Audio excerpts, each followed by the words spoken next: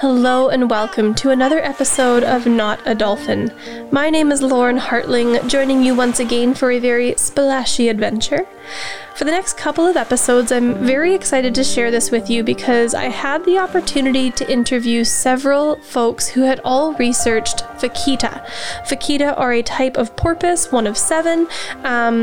They are highly endangered, as you will be learning in these next couple of episodes, and so we wanted to really spend a lot of time focused on the species for you. The next couple of episodes might come across a little heavy because we are talking about potential extinction, but it's important to know about this, and also I think you're going to find there's a lot of hope from these folks who have done this research for a long time. The first researcher I had a chance to speak to was Dr. Thomas Jefferson. He's actually been studying marine mammals since 1983, and in particular, he's been focusing on population ecology, species conservation and management, and specifically looking at marine species and how they're affected by human activity. So with that being said, let's dive right in.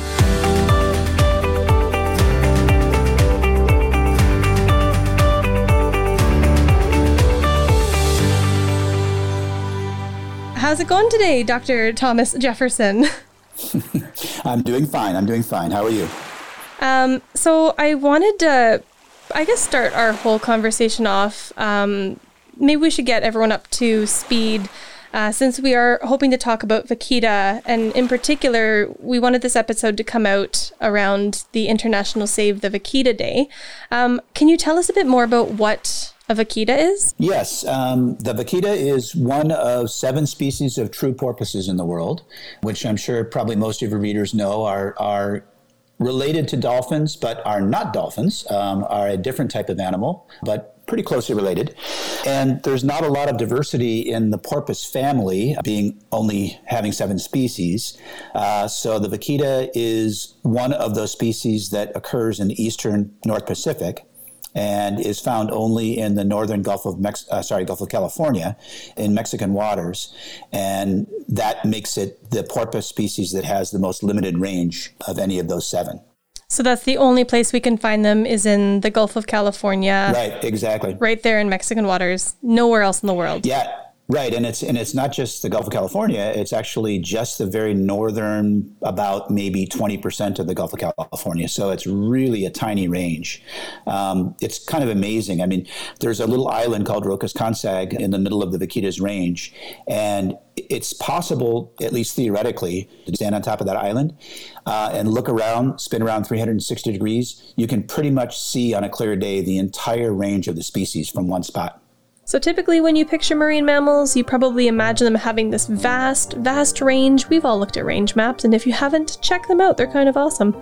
But having such a small range is just shocking. So I asked Thomas if vaquita were the most endangered marine mammal in the world. They are. Yes, unfortunately, they have that distinction. Until about a little over 10, 12 years ago, there was a river dolphin in the Yangtze River of China that had been considered to be the most endangered marine mammal species in the world. And unfortunately, that species was thought to have gone extinct in about 2006 or 2007, which is really super sad, to think about. And what that meant was that then the vaquita moved up from being number 2 to being the most endangered species in the world. So it has that sort of dubious distinction. That's kind of hard to think about because I feel like we often talk so much about protecting and conserving wild spaces, and the reality is we do lose species. So Absolutely. And so that's your work, right? Like that's your focus is protecting marine mammals? Yeah, I mean, I'm a marine mammal biologist. I've been doing this work, like I said, for about 34 years or so. And I have focused most of my work on research and other activities that are directly relevant to conservation. That's just been sort of my focus from the very beginning. And so the work that I do, I have a bunch of different projects that I work on, but the Vaquita project is something I've been working on kind of off and on for most of that time, for probably close to 30 years. But I've been really focusing quite a bit of my effort on it for the last about 11 or 12 years. And that's largely just because the species, unfortunately, despite a lot of people who've been making warnings for decades, the species has continued to decline over that time period. And I felt like, when it got to be about 2008 or so, the situation was, dire enough that I needed to really focus a major part of my effort on it. Well, and I'm glad you're one of the people who's out there trying to raise the alarm for these animals. What's our estimated population at right now? I mean, best guess. Yeah, really, it is a best guess. I mean, we do have, from previous years, we do have specific statistically determined estimates mostly from acoustic monitoring, although there is some ground truthing from vessel surveys that goes into that. But there hasn't been a extensive survey of the vaquitas range in the last couple of years. And so the best estimate we have right now, and this is, get ready, hope you're all sitting down, the best estimate is probably 15 animals. That is 15 animals. Oh my gosh. Even less. So literally, most of the time that I go and do a talk about vaquitas, I'm in a room of, 20, 30, 40 people. And I've been actually saying this for a couple of years now, that oftentimes I go in and I say, look around the room. There are more people in this room than there are vaquitas left on the planet. And that's really a staggering thought. Jeez. I remember even when they were saying there's 50 individuals, and I mean, that's a horrifying number, but Right. 15, yeah. It's not only declined continuously for the last several decade and a half or so. It's been, unfortunately, the decline has been accelerating in recent years. But the unfortunate fact is that they're declining, and they're running towards that point of extinction faster and faster, than they have been in the past. So why have vaquita been disappearing at the rate that they're disappearing? Well, the species was first described by scientists in 1958. So it's been, a little over 60 years since the species was first described. And it was known when the first description was made back in the 1950s that the species was vulnerable to entanglement in fishing nets, in particular gill nets, which virtually every species of porpoise in the world has major conflicts with gill net fisheries. Okay. And the vaquita is no exception. So they have certainly been getting caught in gill nets probably since before the species was even known to science. There has been various gill net fisheries operating within their range in the Gulf of California, certainly for well over 100 years. And the initial decline of the species probably was due primarily to entanglement in a particular gill net fishery for a large sea bass-like fish called the totoaba, which is endemic to the Gulf of California. And that species of fish also became endangered, largely through uncontrolled and unregulated fishing. And for many years, the fishery was closed down, and the species itself was fairly well protected, partly by its low numbers. But we know also that in the last 10 or 15 years or so, the totoaba population has begun to recover to a certain extent, enough so that fishing was considered to be feasible for them, even though it was still illegal. And so what's happened is in the last couple of years, the illegal fishery for totoaba has developed. And there are some other fisheries that are actually affecting the species, but it's largely this fishing for totoaba that has actually been the major reason for their decline in the last 10, 12 years or so. Wow. And so the totoaba, is this being hunted for its meat? Is it being hunted for scales? Why is it so prized? Well, initially it was hunted for its meat. It was a fish species that they're very large. They can get to be close to 2 meters in length. They're a really large sea bass-like fish, and the meat is considered to be quite tasty. And so they were fished for in the early 1900s primarily for the meat. But what's happened in the recent years is that the fishermen have no interest whatsoever in the meat or any other products that come from the fish. And the reason is because the swim bladders of these fish, there's a market for them, sort of an underground black market for them in China. What is a swim bladder, you're wondering? It's an organ that you find in most bony fish that will swim throughout the water column or near the surface. Bony fish are things like the fish in your fish tank or that salmon you caught last year. They are compared to things like cartilaginous fish, so things like sharks, skates, and rays. The cartilaginous fish don't have a swim bladder. but most bony fish do, and they have a swim bladder to help them maintain buoyancy in the water. So if they want to go higher up in the water column, they can inflate the swim bladder. If they want to go down in the water column to sink, they can deflate the swim bladder, usually through burping, getting rid of that extra air.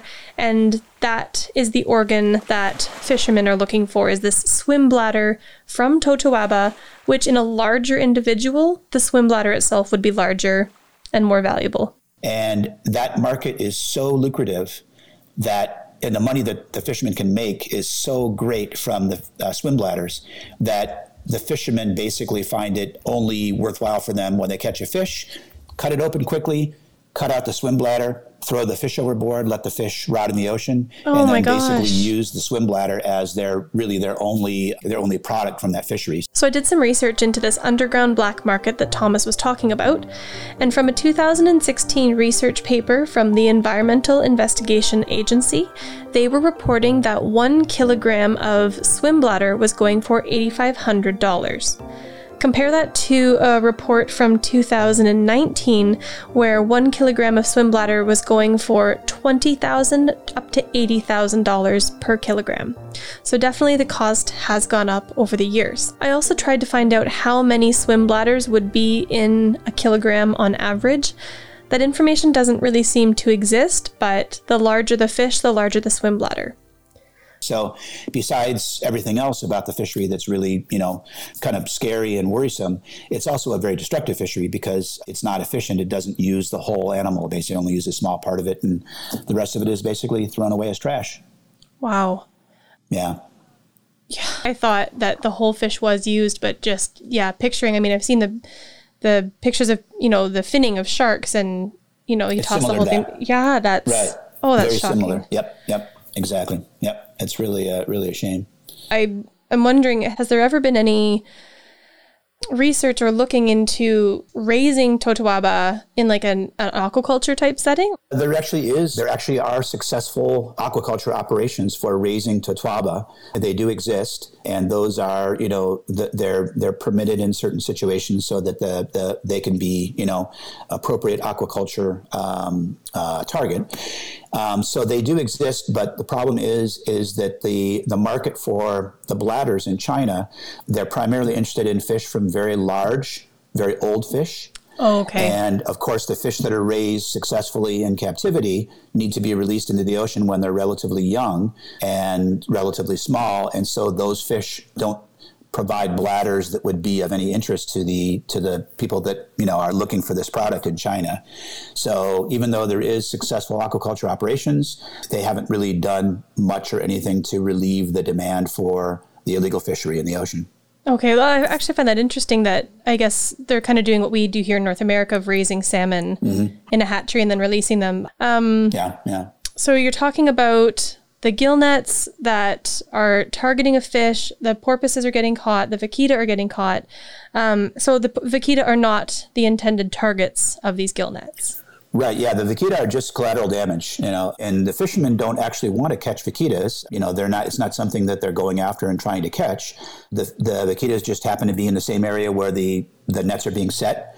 And as we know, porpoises of all species, and the vaquita again is typical of the other species, they have this particular vulnerability, it seems like, to gill nets. Dolphins get caught in gill nets, sea turtles get caught in gill nets, even large whales and sharks get caught in gill nets. But porpoises seem to have real problems with gill nets in particular. So the vaquita are in this area swimming around, trying to catch their prey and, do the things that they do, look for mates and things like that.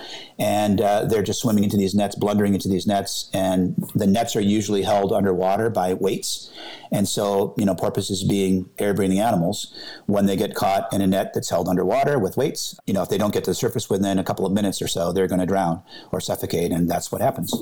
With your experience of work with marine mammals, have you come across any explanation of why porpoise or marine mammals in general or marine creatures Do we understand why they keep running into nets? Is it that they can't see them? Well, we used to think that porpoises in particular, porpoises have a very, what we call narrowband, high-frequency echolocation system. So they don't use the wide range of frequencies that dolphins do in their echolocation. They use a very, very narrow set of frequencies that are way up above our hearing range. So actually, when they click away, we can't even hear them unless we use special equipment to slow that sound down. And we used to think that echolocation system just was not able to pick up echoes from the gill nets, and that was why they were getting caught. But we now know that that's not really true. They are able to detect the nets, at least in certain circumstances, but it also seems that the structure of the nets, depending on, what kind of mesh they're using and whether or not, what kind of material they're using to make the net out of, the nets can be challenging for them to detect when the porpoises are swimming around, especially probably looking for food or evading predators. If they're moving slowly and they're, not focused on anything else, the belief is generally that they probably can detect the nets in most circumstances. But, when they're rushing around chasing after a fish, they're kind of focused on something else. And that's when they tend to blunder to the nets and get caught. I wonder if maybe a human comparison would be when we walk into the screen door, you're rushing to get outside on a beautiful day and get to your barbecue, and there's a door there. No, that's probably a very good analogy. And, anybody who has a screen door, which probably most of us do, you probably don't run into it that often because most of the time, you're paying attention. You were mentioning earlier that you have spent, over 34 years focusing on marine mammals. And you mentioned that you have studied vaquita much prior to, our current knowledge of them. What was maybe your first memory of these animals? Well, I first saw my first vaquita in 1986, which may be before many of your listeners were born. And I was an undergraduate student doing my bachelor's degree at the time, and I was already interested in marine mammals. And luckily, the place where I did my degree, the professor of marine mammalogy there was a guy named Ken Norris, who was actually the guy who discovered the vaquita back in 1958. Oh, wow. Which was pretty cool. And so he had a graduate student named Greg Silber who was doing his PhD trying to conduct an acoustic survey for the vaquita. And in fact, it was the first ever focused or dedicated study on the vaquita that had ever been done. Everything else before that was pretty much opportunistic. And so Greg conducted several expeditions down to the Gulf of California to look for these animals and to try to, get an estimate of their numbers based on an acoustic survey or census. And I went down with him on a couple of these trips as his research assistant. And that's where I got a chance to see my first vaquitas back in 1986. And at the time, we knew they were pretty rare at the time, but we didn't really have any real idea how many there were left. We now know that probably at the time there were likely over 1,000. Wow. Maybe 1,200 or something like that, which is still a low number, but compared to what we're looking at now, it seems like a lot.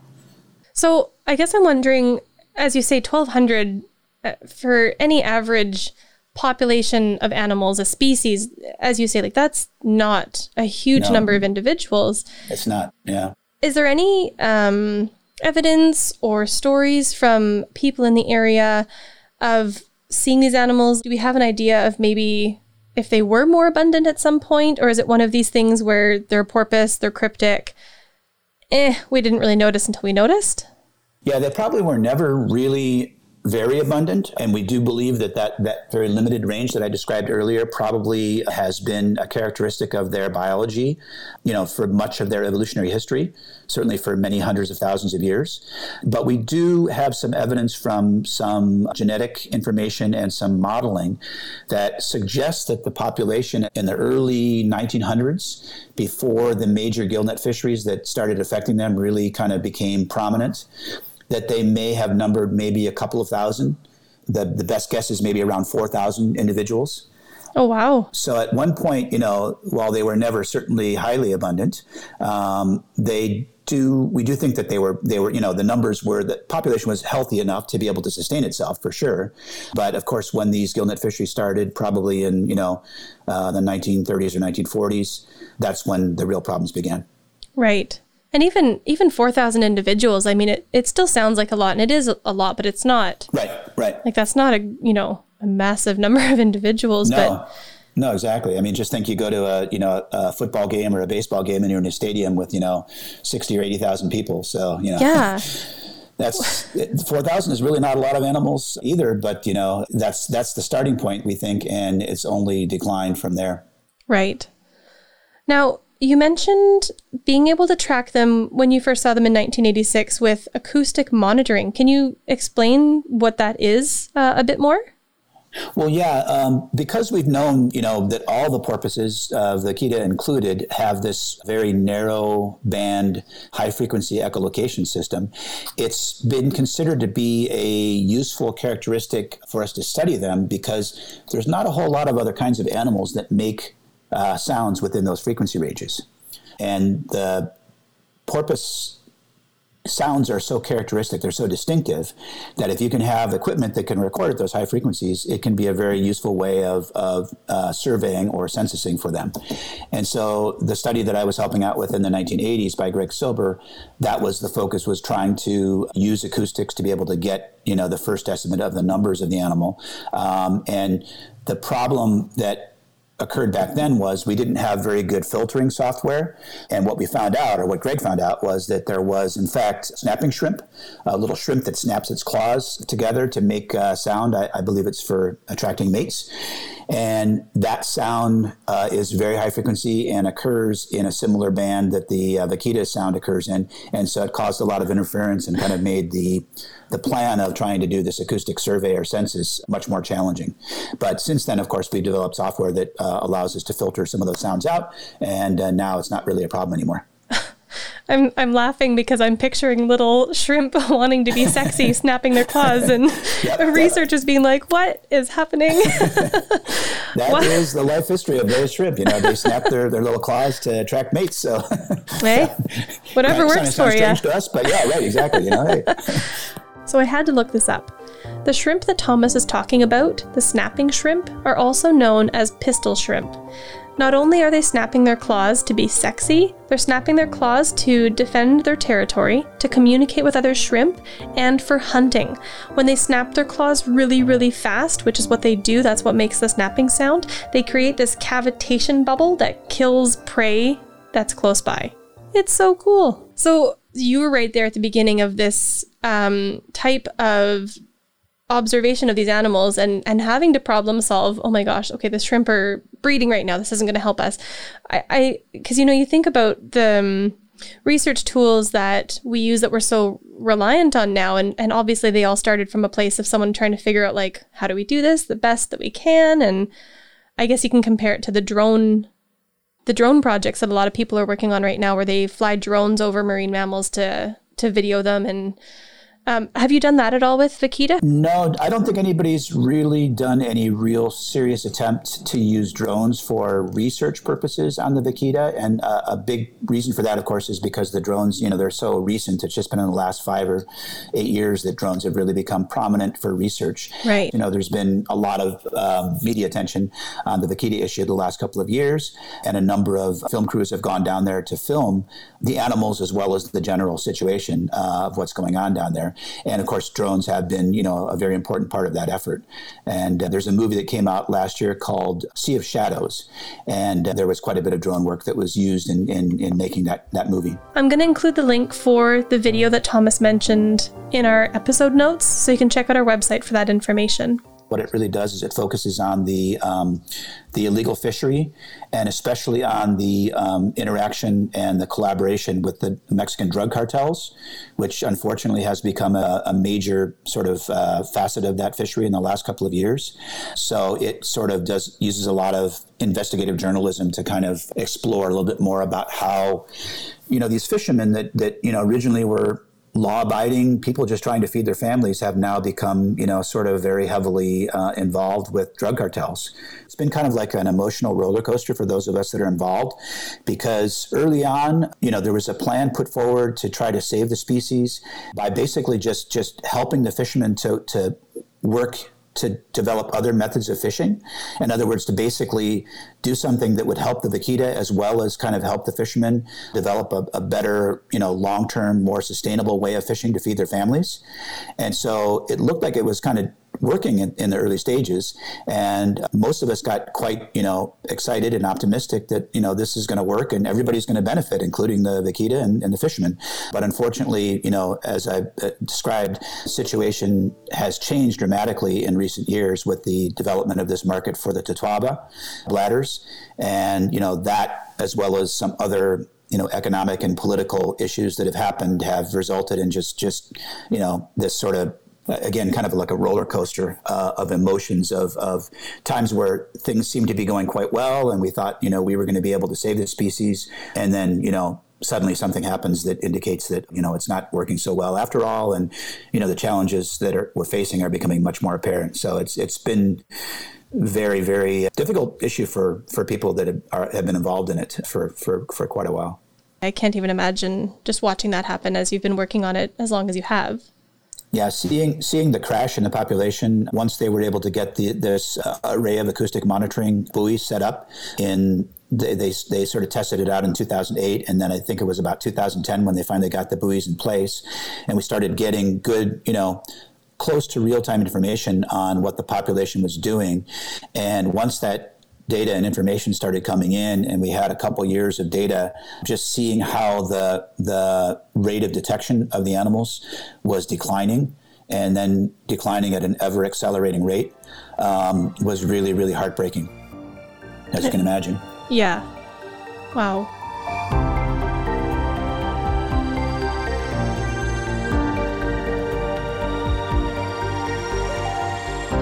What can you tell me about some of the organizations you work with? I know you've done some work with Viva Vaquita. Can you give us a bit more background on what Viva Vaquita is doing?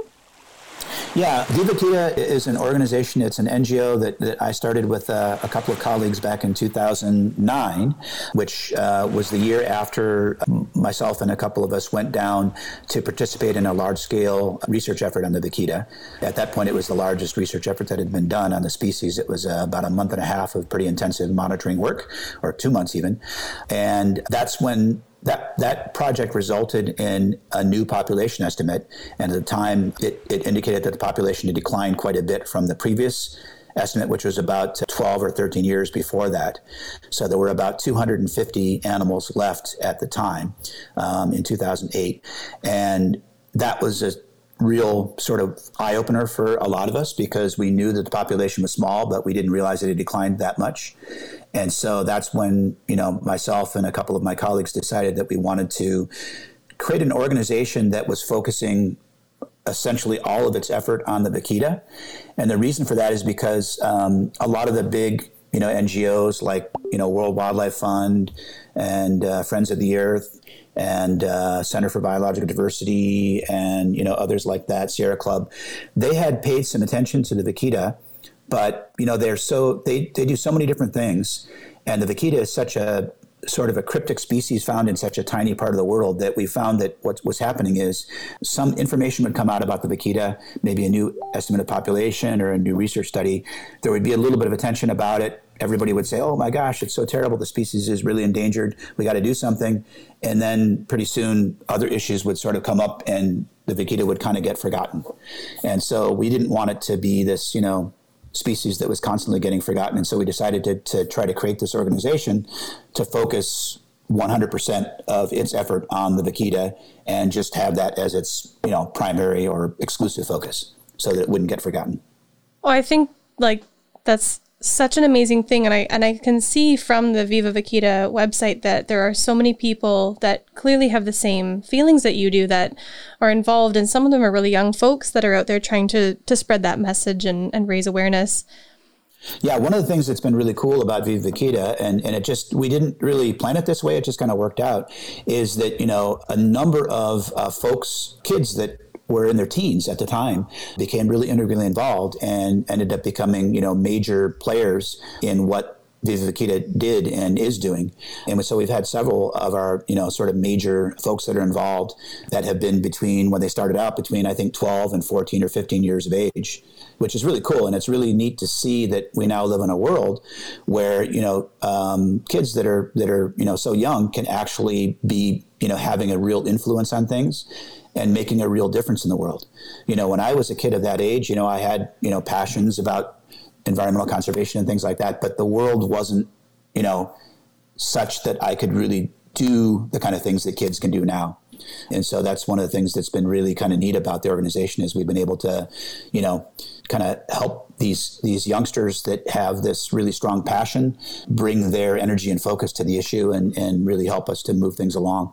Now, I want to ask you a bit more. I know in 2016 there was the Vaquita CPR project, and that was aimed at trying to collect vaquita from the ocean. Were you involved in that at all? Right. Yeah, that was actually 2017 is when the field effort actually occurred. Yeah, the fall of 2017. Although the planning, of course, occurred for a year and a half or 2 years before that. I wasn't involved in the actual attempts to capture animals, but I was involved, as you may know, 2 animals were captured. The first animal showed very strong signs of stress and was released. The second animal also showed signs of stress and was released, but it actually died before it could be released back into the ocean. Right. And at the time, the population was only considered to be about 30 animals or so. And the decision was made after those 2 animals, kind of the sort of lack of success with those captures, that the capture operation should not be continued. And so what happened then was that there was a huge number of people and resources and vessels and everything else that were down in Mexico for that effort. And when they decided not to proceed with the captures, the decision was made to at least use some of these resources to try to learn more about the vaquita. And so the effort kind of shifted focus from a capture operation to a research effort and a big focus on photo identification of individual animals. And I had done some previous work doing some photo ID work on vaquitas back in the mid 2000s. And so at that point I became involved and went down to Mexico and became involved in the effort at that point. With the photo identification, did you, I guess what specifically are you looking at to identify the vaquita? I know with dolphins you can use dorsal fins. Is it the same for vaquita? Yeah. We use the dorsal fin, the shape of the dorsal fin, as well as the little nicks or cuts that occur primarily, usually on the trailing edge or the back edge of the dorsal fin, just like in dolphins. Right. The leading edge or the front edge of the dorsal fin is relatively wide, but the trailing edge, the back edge, tapers to a very thin, like a paper thin edge, and that tatters very easily. And the good thing is that when animals get nicks and cuts on the dorsal fin like that, it allows us to identify them as individuals without having to put tags on them. And so we've been using that same technique with vaquitas that people have used with dolphins for many, many decades.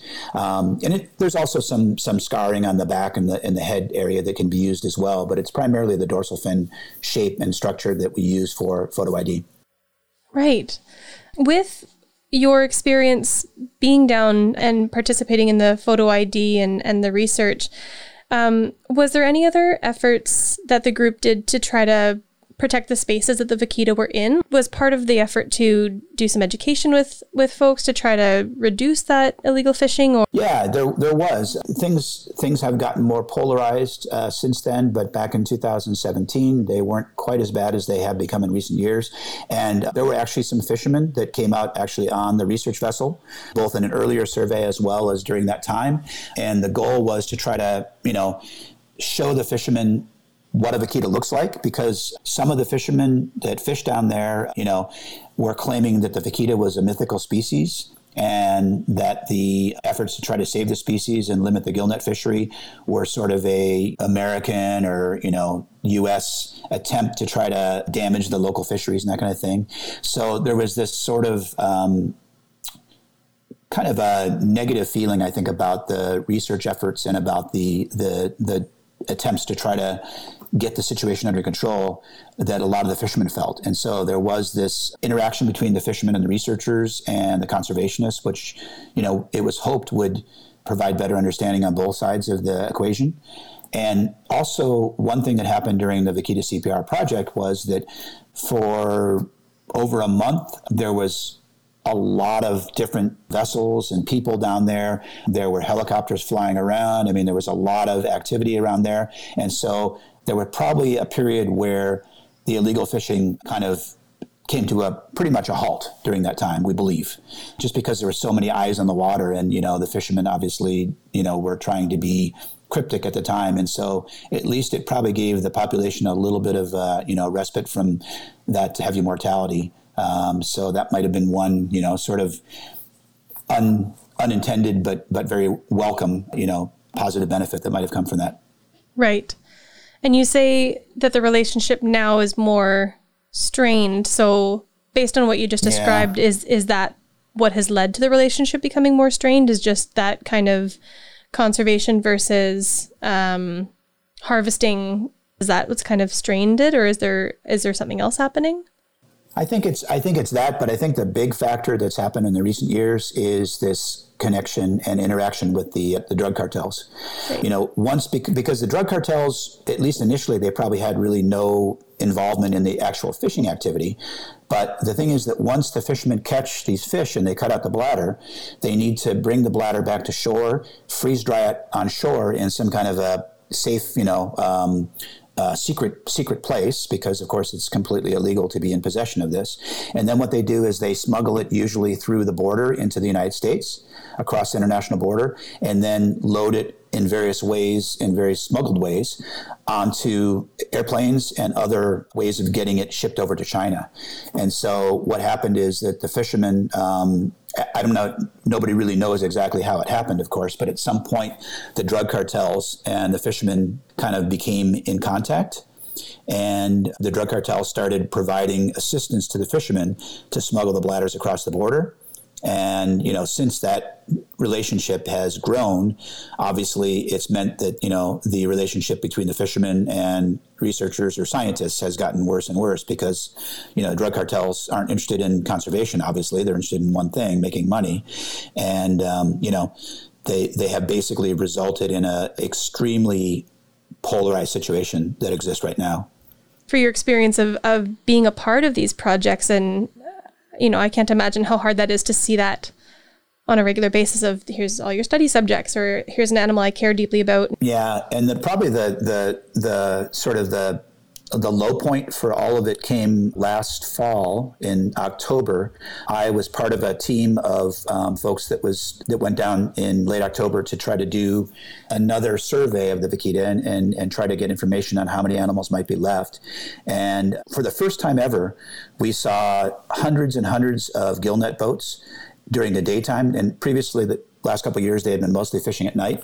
But they were actually fishing out in the open in the daytime, and they were completely and totally fishing with no attempt to hide what they were doing. And they were surrounding our vessel, our research vessel, as well as several Mexican Navy vessels that were supposed to be enforcing the law.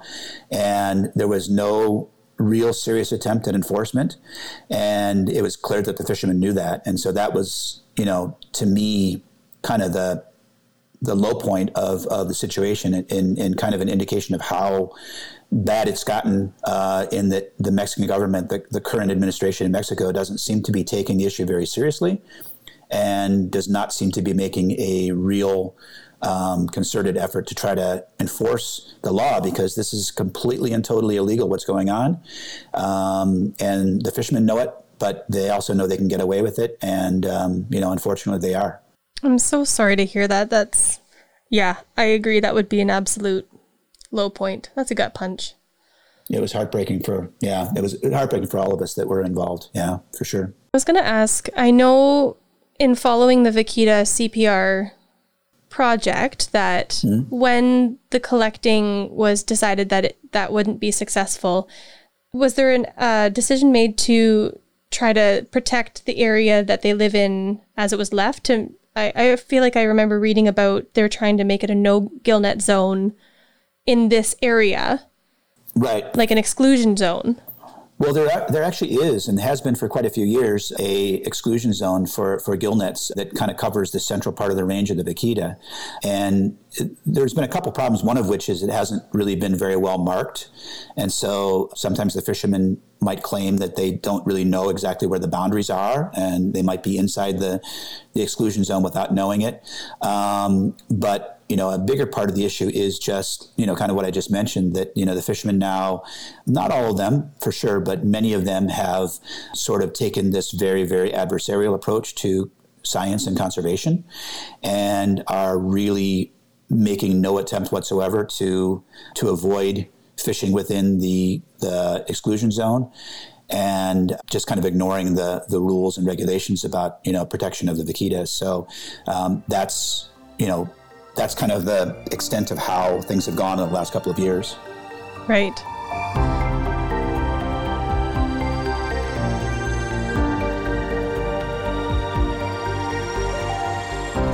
What can people who are listening do? And is there anything that we can try to get excited about helping in some way to make a positive change? Yeah, now that the capture operations have been, kind of canceled, the best hope that we have is really to try to convince the Mexican government to enforce the laws that are already in place. I mean, it doesn't require any new laws or regulations. They're already there on the books. Basically, they just need to seriously enforce those laws. And, the current administration has made it very clear that at this point, they're not interested in doing that. And so a big part of what myself and our organization and many of the other NGOs that are involved in this have been trying to do is to use various political and legislative methods to try to kind of force the Mexican government, to kind of force their hand. And it hasn't been very successful so far, but we're continuing trying. And that involves a couple of different things, including an embargo on Mexican seafood products, shrimp in particular, embargo of those products coming into the U.S. Right. So that, because the U.S. is a big importer of seafood from Mexico, and it's a billion dollar industry. So the idea is to kind of hit them, in the pocketbook and say, look, if you're not going to protect this porpoise and you're going to sit there and let it go extinct, we're not going to import seafood from your country anymore. So that has been a big focus of what has been going on in recent years. When it comes to your seafood, the type of seafood that you're choosing is a really powerful thing that you can do. You can make an informed decision about where your seafood is coming from, how it was caught, what time of year it was caught. Was there any bycatch involved? A couple of the programs you can keep an eye out for are Seafood Watch, that's one. Marine Stewardship Council, that's another. The Oceanwise Seafood Program is another, and these are all independent groups that have done research into the types of seafood that are recommended, so kind of like a green go for it, or not recommended, as in just totally avoid it. Things like bluefin tuna. They're also highly endangered. Probably shouldn't be eating bluefin tuna. So trying to make that informed decision is a really good way that you have power, and you can use it to protect animals like vaquita. Right. And the big one really is, it applies to the vaquita as well as to other, similar species. The big one is, when you buy your seafood, whether it's from a restaurant or from a fish market or wherever, try as much as possible to avoid buying any seafood that's caught with gill nets. Gill nets are generally a very non-selective method of fishing.